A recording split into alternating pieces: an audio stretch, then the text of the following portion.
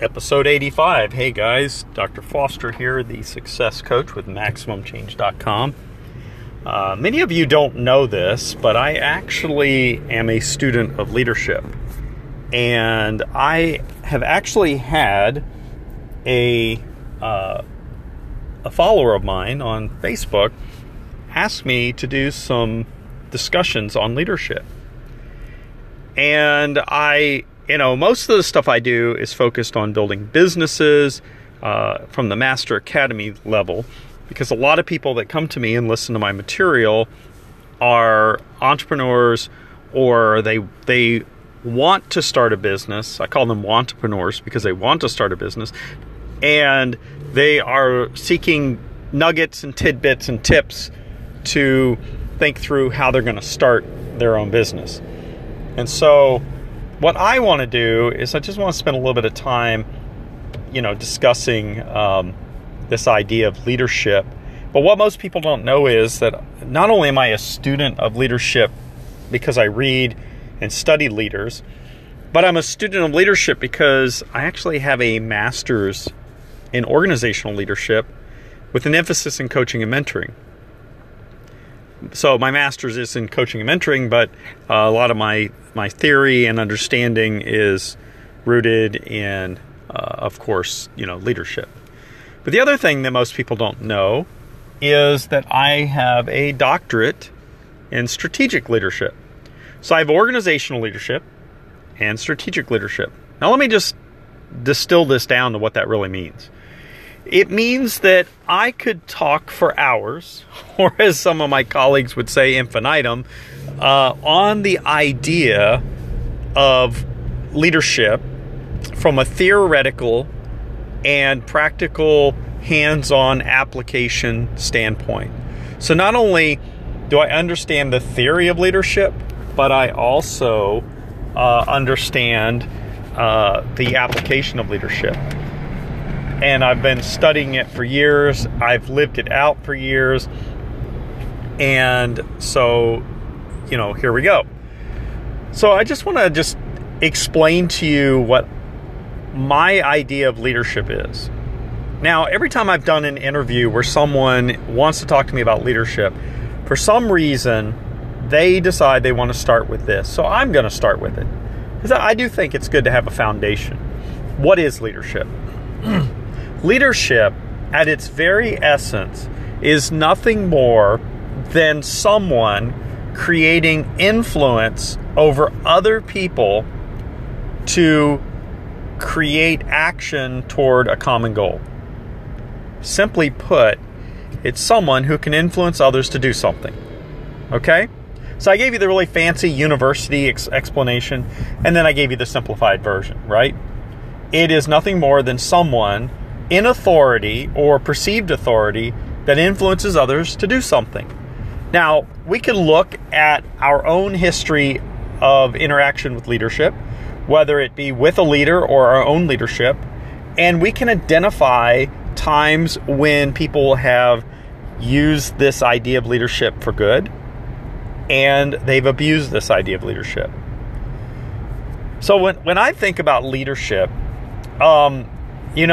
I think about the man or woman who, in essence, is grabbing a hold of the rope with the rest of the team and pulling on something to move it to another destination. In other words, it's not someone standing there pointing and saying, "This is the way, guys, go." It's actually someone that is in the game, pressing in, rolling the sleeves up, not just saying what to do, but modeling what to do along the way. In other words, they're in the game, they're in it.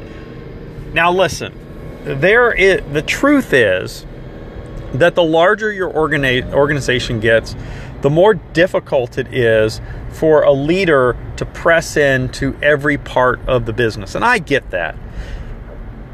But that still doesn't mean that you can't be a prominent leader in your organization. And I've told this story before, but I absolutely love this story because I think it models exactly what I'm talking about.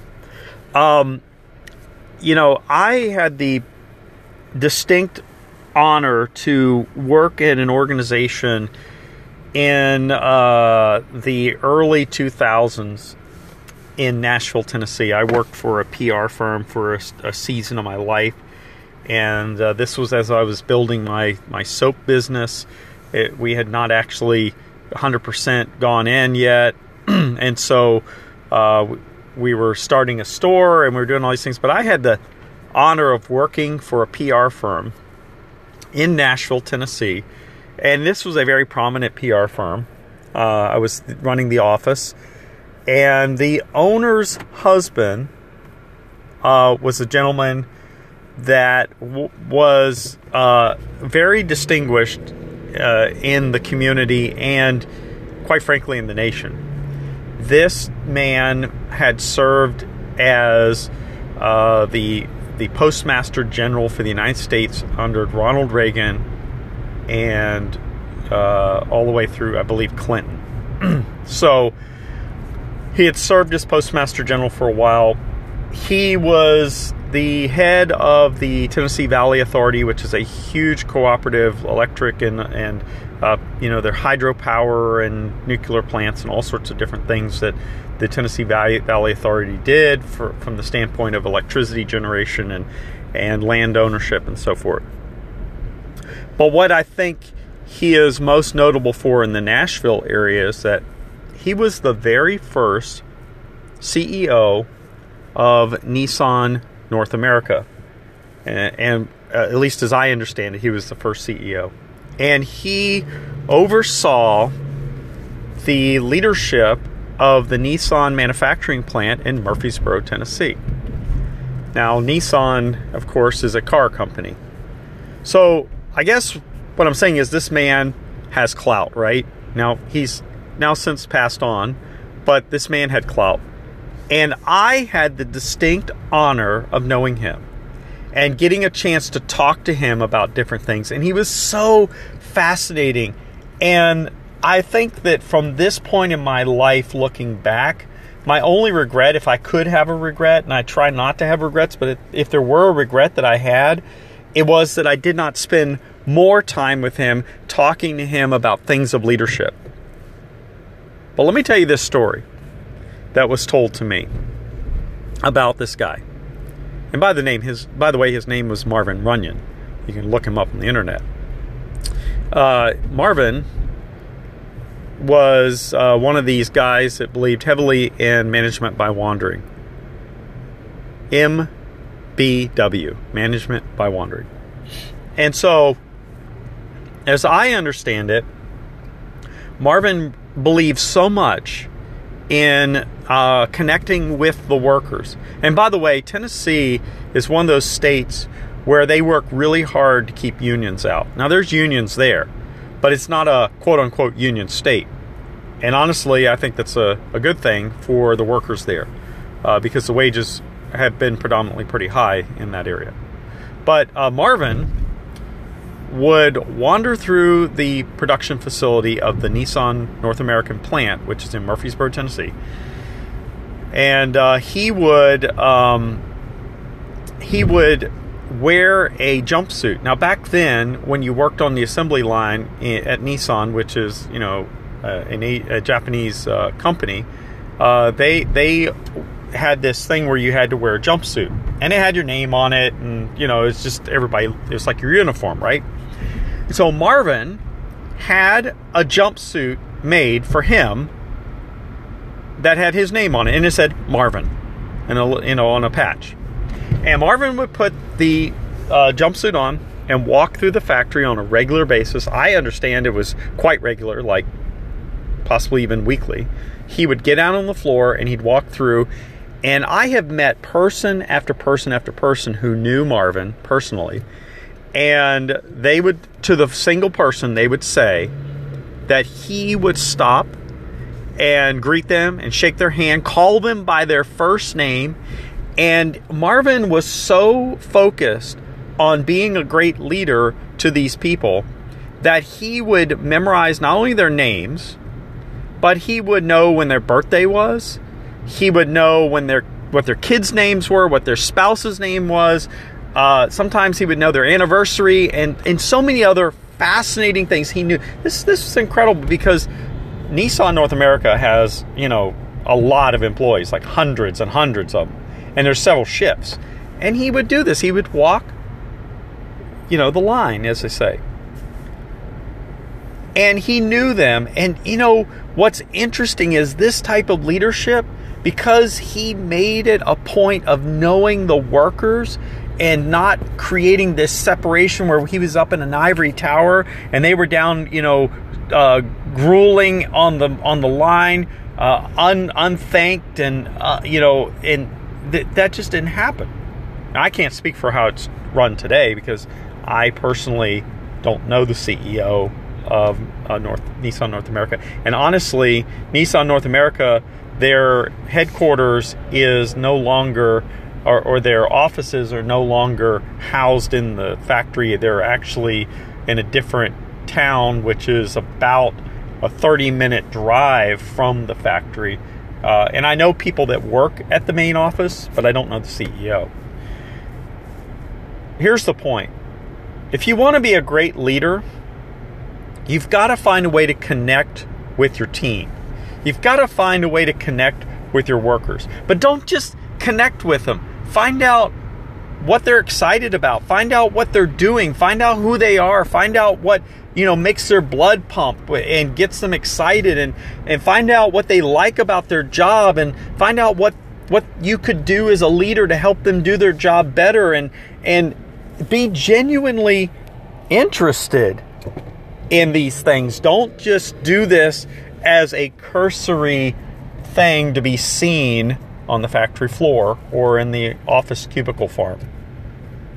Because let me tell you, I know from firsthand experience as both a follower and a leader that people pick up on the fact that you're not being genuine. If they know you're not genuine, guess what? They don't care. Because you don't care, right? So here's something else that's interesting about Marvin. And this is the other part that I love about the story. Nissan, of course, had the 280ZX. Now, as a young man, I used to think that the 280ZX was pretty incredible. In fact, I think it was like Nissan's answer to the Porsche Carrera or the Porsche 911, right? Although it wasn't on the same level as Porsche, but you get the idea. It was a fancy, sports car. Well, because part of the perk of being an executive for a car company is you have to drive one of the cars. He got to pick out which car he got to drive. And the interesting thing is, because you're the face of the company, they want you to have a new car every year. Now, what's interesting is Marvin didn't want a new car every year. And he would tell them, no, I don't want a new car. I'm happy with this 280ZX I've got. And, leave me alone. And they were constantly after him, get a new car. You're the face of this company. You need to have a new car. You need to have the latest model. You need to be driving the latest model. And this is the headquarters back in Japan telling him this. So Marvin, in his infinite wisdom, said, I don't want a new car, but if it will satisfy you, I'm happy to have my car repainted and refurbished every year. And so the trade-off was, and this is a great leader, negotiate, a point that works for everybody. The headquarters was happy with doing that, and he was happy with giving up his car for a couple of weeks, to get his car repainted and refurbished. Leaders, what they want to do is send the right messaging to their people. Marvin knew that the people that worked for him in the assembly area weren't going to get a new car every year. He knew that they couldn't afford a new car every year. Now listen, if you work for a car company, you get all sorts of incredible discounts, employee discounts and so forth. But you still have to buy the car. Marvin didn't have to buy the car. And he knew that. So rather than have this image of this executive in the ivory tower driving a brand new car every year. He wanted to be the leader of the people. I love this about Marvin. And Marvin, with all of this clout that he had, and let me tell you, this man was very powerful. If you said you knew Marvin in the Nashville area, people would look at you. How do you know Marvin? I had the distinct honor of going to a Christmas party at his house one year, and this was the A-list party. And let's just say you drive up and there was valet parking, and you drive up to this mansion, and it's something out of Frank Lloyd Wright. It's just had this very angular, sharp, edges, cubist looking mansion. It was incredible in this very posh part of Nashville on the West End. And you drive up and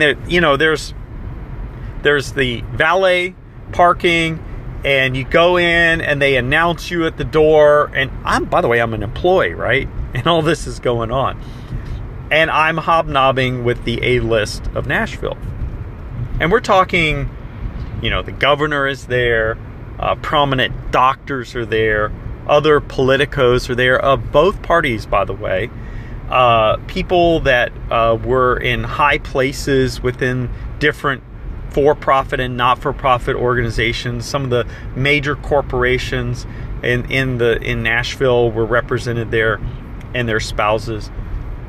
And I was there, right?